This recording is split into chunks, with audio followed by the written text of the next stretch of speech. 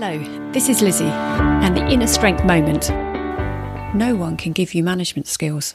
Books, courses, watching are just some of the ways we can get an insight as to what great management may look like. However, doing and being a manager is very different.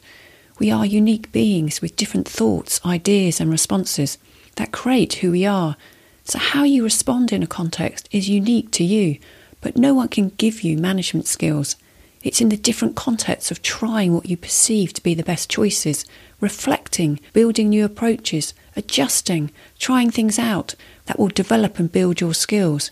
By being consciously aware of our choices, we build our own management style that may be built of emulating role models, being clear of different management styles, but only through experimenting and consciously adjusting these will allow you to have management styles and skills you love.